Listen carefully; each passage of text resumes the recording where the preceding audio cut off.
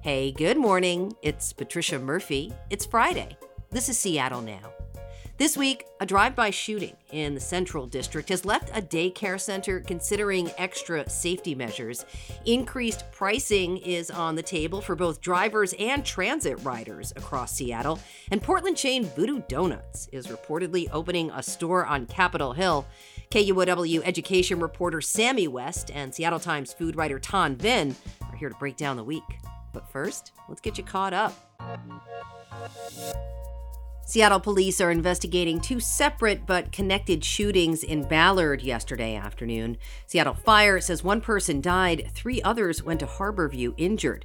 The first shooting occurred in Golden Gardens Park, the other near the National Nordic Museum at Northwest Market Street and 26th Avenue Northwest. This all taking place as dozens of concerned community members gathered in a South Seattle daycare, calling for more to be done following a drive-by shooting outside the center Monday that injured a 47-year-old man. Seattle's new drug law takes effect today amid record overdoses, giving police the authority to arrest people using publicly. The change makes drug possession a gross misdemeanor and brings Seattle's code in line with state law. Mayor Bruce Harrell has emphasized his preference that police refer drug users toward services whenever possible. King County jail officials told KUOW they anticipate more jail bookings as a result of the ordinance, but also expect the courts to grant many of those people pretrial release. And maybe loosen your belt a notch and step out for Seattle Restaurant Week, which starts on Sunday. Seattle area restaurants would really appreciate it. It's a way to pay one price for a curated menu. This year, it's between $20 and $65. Hundreds of restaurants, bars, cafes, food trucks, and pop-ups are hoping for a successful 2 weeks because many say people don't seem to be eating out as much. They're still bouncing back from the pandemic. It is finally Friday, and boy, have we earned it this week. It's going to feel a bit more like fall this weekend. Nice, cloudy, filtered light for your pumpkin patch photos. KUOW education reporter Sami is here. Sami, really good to have you back on Friday. Hey, thanks for having me. Happy Friday. Yeah, Seattle Times food writer Vinh is here too. So glad you're back. Trish, so happy to be back. Yeah. All right, let's do this. The entire world, you two, feels really heavy this week. And even close to home here in the city, we're grappling with some real terrible truths. Some weeks it's easier to let the light shine in, but this week the children are army crawling, and a daycare is talking about fortifying with bulletproof glass. You know, when our babies are trained to do that, I think as a parent, you're thanking God that they're learning survival skills, but also wondering, what the hell we're doing to our kids when we have to teach this that young. A man was shot multiple times in a drive-by shooting outside the A for Apple Learning Center. There was a safety meeting there last night that included the building owner and Seattle police. The mayor was also out there this week talking, but the reality, you two, is there have been a number of scary shootings, and people in this area say they are not safe.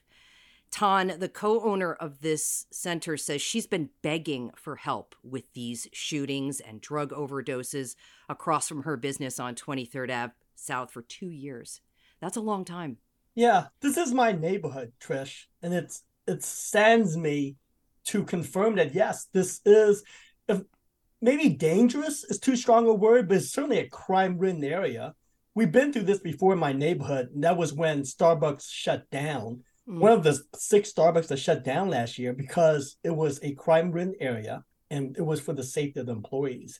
And I realize there's a lot of controversy when you hear about, oh, hey, Target is closing this, and no, they're trying to blame the homeless. But as someone who lived in this neighborhood, yeah, it was a rough Starbucks, and I'm not surprised that I heard what I did. Trish, I think this neighborhood where I'm at, 23rd and Jackson nearby, it's a good example between the have and the have-not. It's a good story about gentrification, because if you just go 1 block northwest of this, it is one of the hippest restaurant row in the city. And it's all the stereotypes of a gentrification area. You have a craft brewery, you have a fancy bakery, and soon you're gonna have an artisanal pizzeria and you have a fancy barbecue place now. And the funny thing is, when this restaurant road gets packed, people don't park a block up towards the crime-ridden area. They park in my neighborhood on the streets, like 3 blocks away, and take the longer walk. Wow. Wow. Sammy, you're an education reporter, so I want to know from your observations how this shows up for kids. I mean, I think it's a sign of the times, unfortunately, that, this is where we're at, that we're teaching our babies, like you said, to army crawl in case of shots being fired nearby. As an education reporter, I haven't heard a ton about preschool students or daycares having to learn this sort of thing. But again, I think it's a sign of the times. And Trish, we're about the same age, I think, where Mm-hmm. you remember these days, in the old days when we went to school, it was like just fire drills, not shooting. Totally.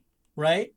There have been 61 homicides in the city so far this year. That's the most in 3 decades, you two. And, I think as a city and a county, we have proven at this point we aren't solving things. We're just not there for people in the ways that will get us there right now. And there's no solution, is there, Trish? No. I mean, what can you do? I wish there was a solution. It's just new reality. And I hate to say that. You're just up against it out there in the world. Just like this daycare owner. She is not doing this because she wants to. She's trying to keep her children safe, right? Her charges safe. And with this bulletproof glass, she has to assure parents that their children are safe. And Ton, it's striking to me your gentrification angle to this, right? Because it is so true that just up the road there, things are very different, right? Yeah. That the reality that is fractured for so many people in this city. What I also think about is, as someone who worked at a childcare center, it's a tough job. Like, ultimately, that is what made me decide not to go into teaching. I think the mostly women in this industry are so amazing and they put up with so much. I mean, wrangling 3-year-olds all day can be a lot. And so just that alone, and plus all of the stress the childcare industry is under, the last thing they need to do is deal with violence nearby, talk about having to pay to get bulletproof glass installed in their center. I mean, a lot of daycare providers tell me that they're struggling to survive because of the cost of, paying their employees a decent wage while also keeping the cost of tuition low for families who struggle to make ends meet with how expensive childcare is. And so add another cost to that just makes me really sad. Like, that shouldn't be another, obstacle that they should be facing right now. Yeah. And Sammy, one thing to keep in mind also is, with this happening, people are going to not enroll their kids in this daycare. I mean, right. I'll be honest. I mean, if my kid was there, I'd be horrified. I would just call in sick this week and find another daycare center. And it's sad because that neighborhood needs a daycare center because it's a working class family with often single moms or just 2 people working full-time jobs. They need a daycare center. And if we lose this daycare center in this neighborhood, it'd just be tragic. And there's just the ramification is just going to be awful.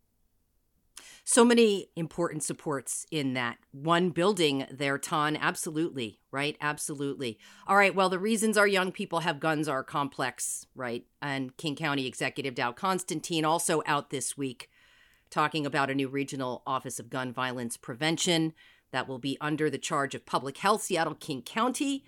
The Department of Justice is sending $11 million in grant funding to Washington State for community and youth violence programs. So, speaking of money, you two, state transportation commissioners are on the road to raising maximum tolls on the busy I-405 and Highway 167 express toll lanes. We are talking about $12 or $15 by early 2024. That's about $3 to $5 above what they are right now. I'm having a flashback to last week's Casual Friday show where I got crabby because I'm getting nickeled and dimed all over the place, right? Xfinity is raising prices. We found out this week T-Mobile is raising their prices for a lot of people. Netflix, I'm reading now, also talking about a price increase.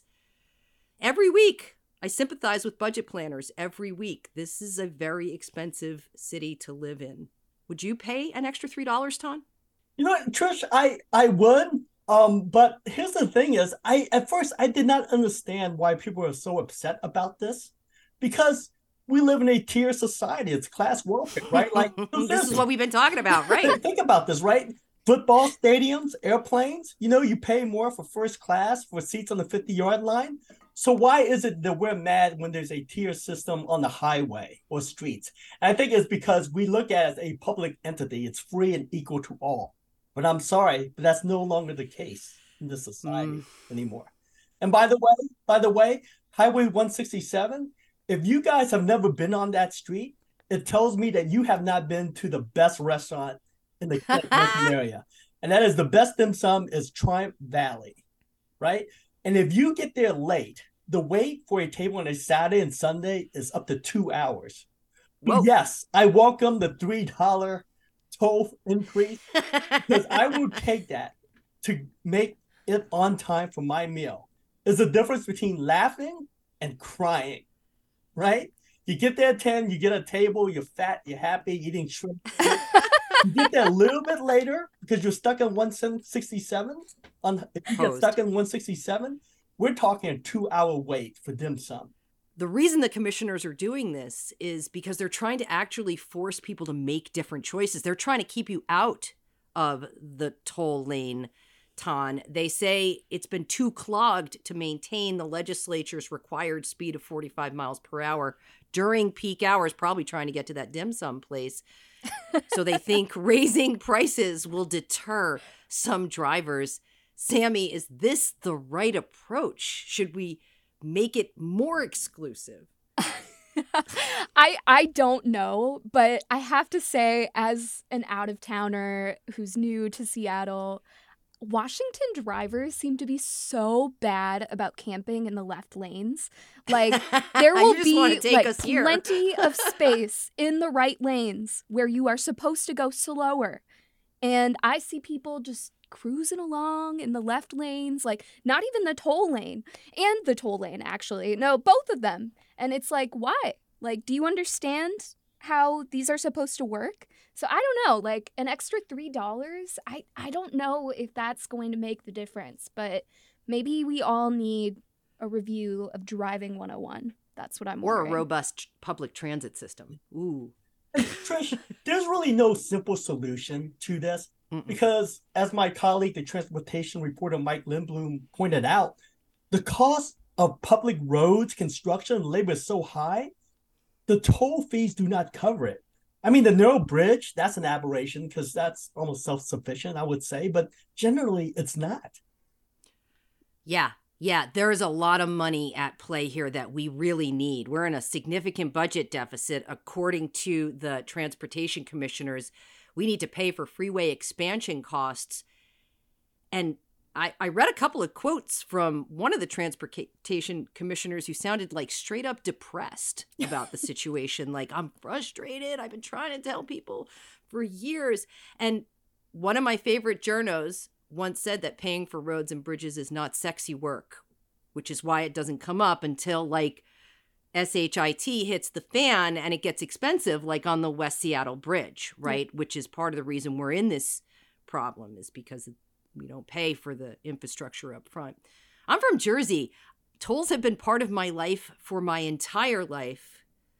But out here, it is like the wild, wild west. In 2016, more than 30,000 people in Washington signed a no tolls on 405 petition.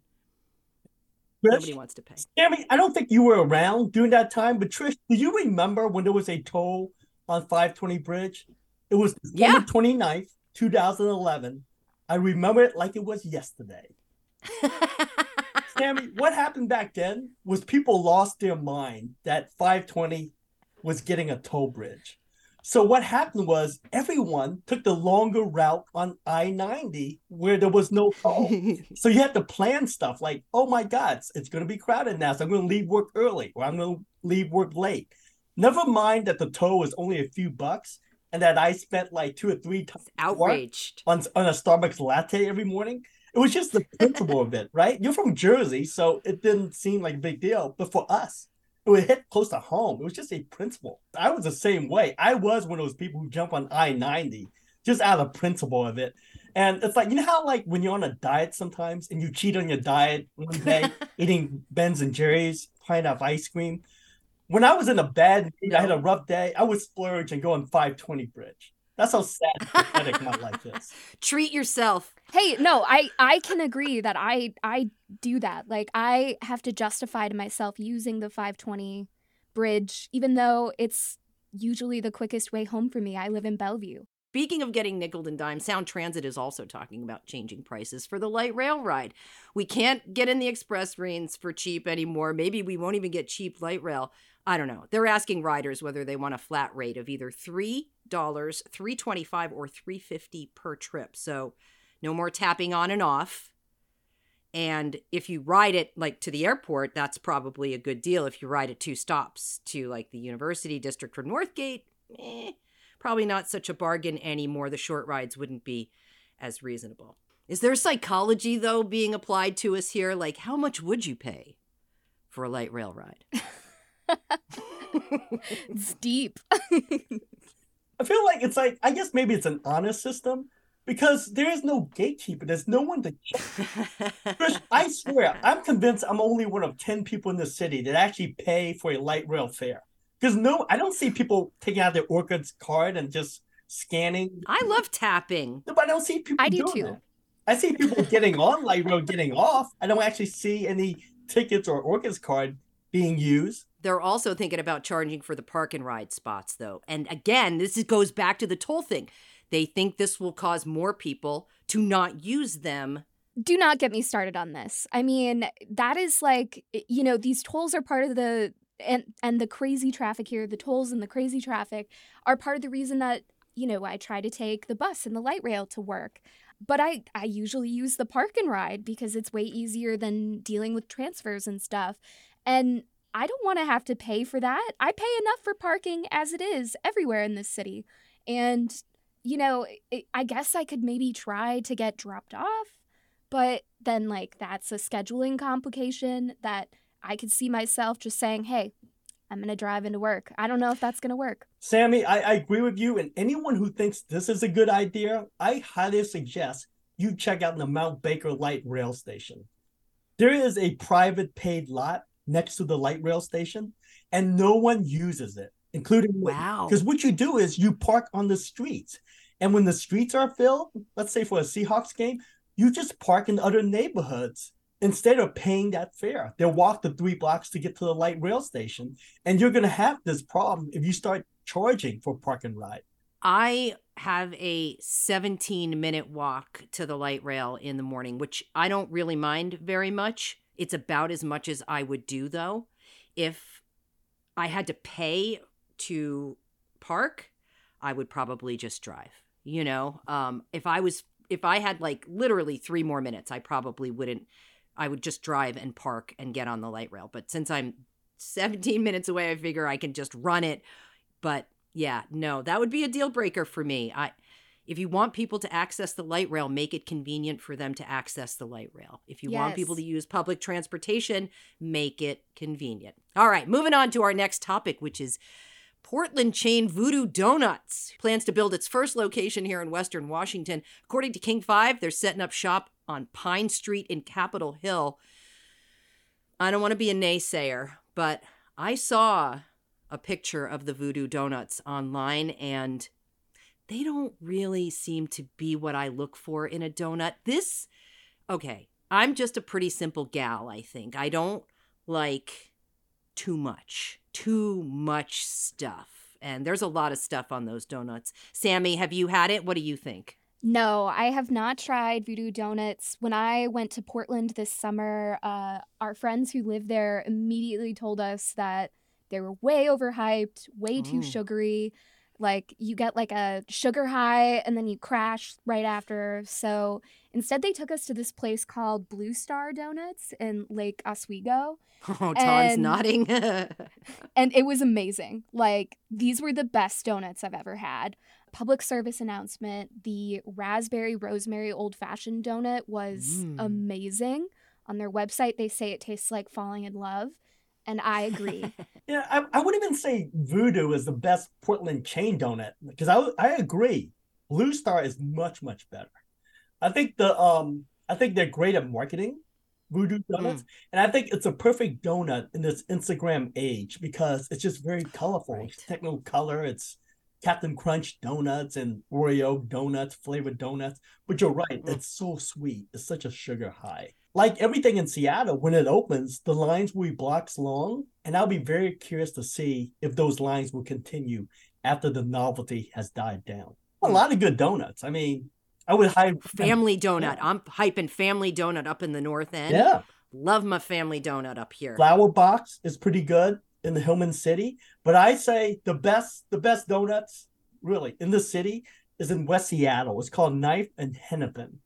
And Sami, if you haven't been, it's pretty much deep fried to order. So when you get your donut, you gotta be careful. You're gonna get like pizza mouth. You're gonna burn your mouth. It is incredible. I highly recommend it. I'm just glad no one saw my jaw drop when I heard, like made to order, like deep fried, and I was just like, oh my God. Yeah. I'm a cake donut gal. I like a cake donut myself. I'm a dunker. All right, well, good luck, Voodoo Donuts. They have great marketing, but probably overly sweet donuts for this gal right here. We're going to leave it there. Sami West is KUOW's education reporter. Vinh is a food writer at the Seattle Times. Thanks again, you two. Thanks for having me, Trish. Yeah, thank you so much. So much fun. Thanks for listening to Seattle Now. We can only make this show with your support. If you've become a member, thanks so much. If not, help us make more of this kind of work by donating to Seattle Now. We'll drop a link in the show notes. Today's episode was produced by Vaughn Jones. Our production team also includes Caroline Chamberlain Gomez, Claire McGrain, Jenny Cecil Moore, Matt Martin, and Lucy Suchek. Matt Jorgensen does our theme music. Seattle Now and KUOW Public Radio are members of the NPR network. It's an independent coalition of public media podcasters. You can find more shows in the network wherever you get your podcasts. I'm Patricia Murphy. See you Monday.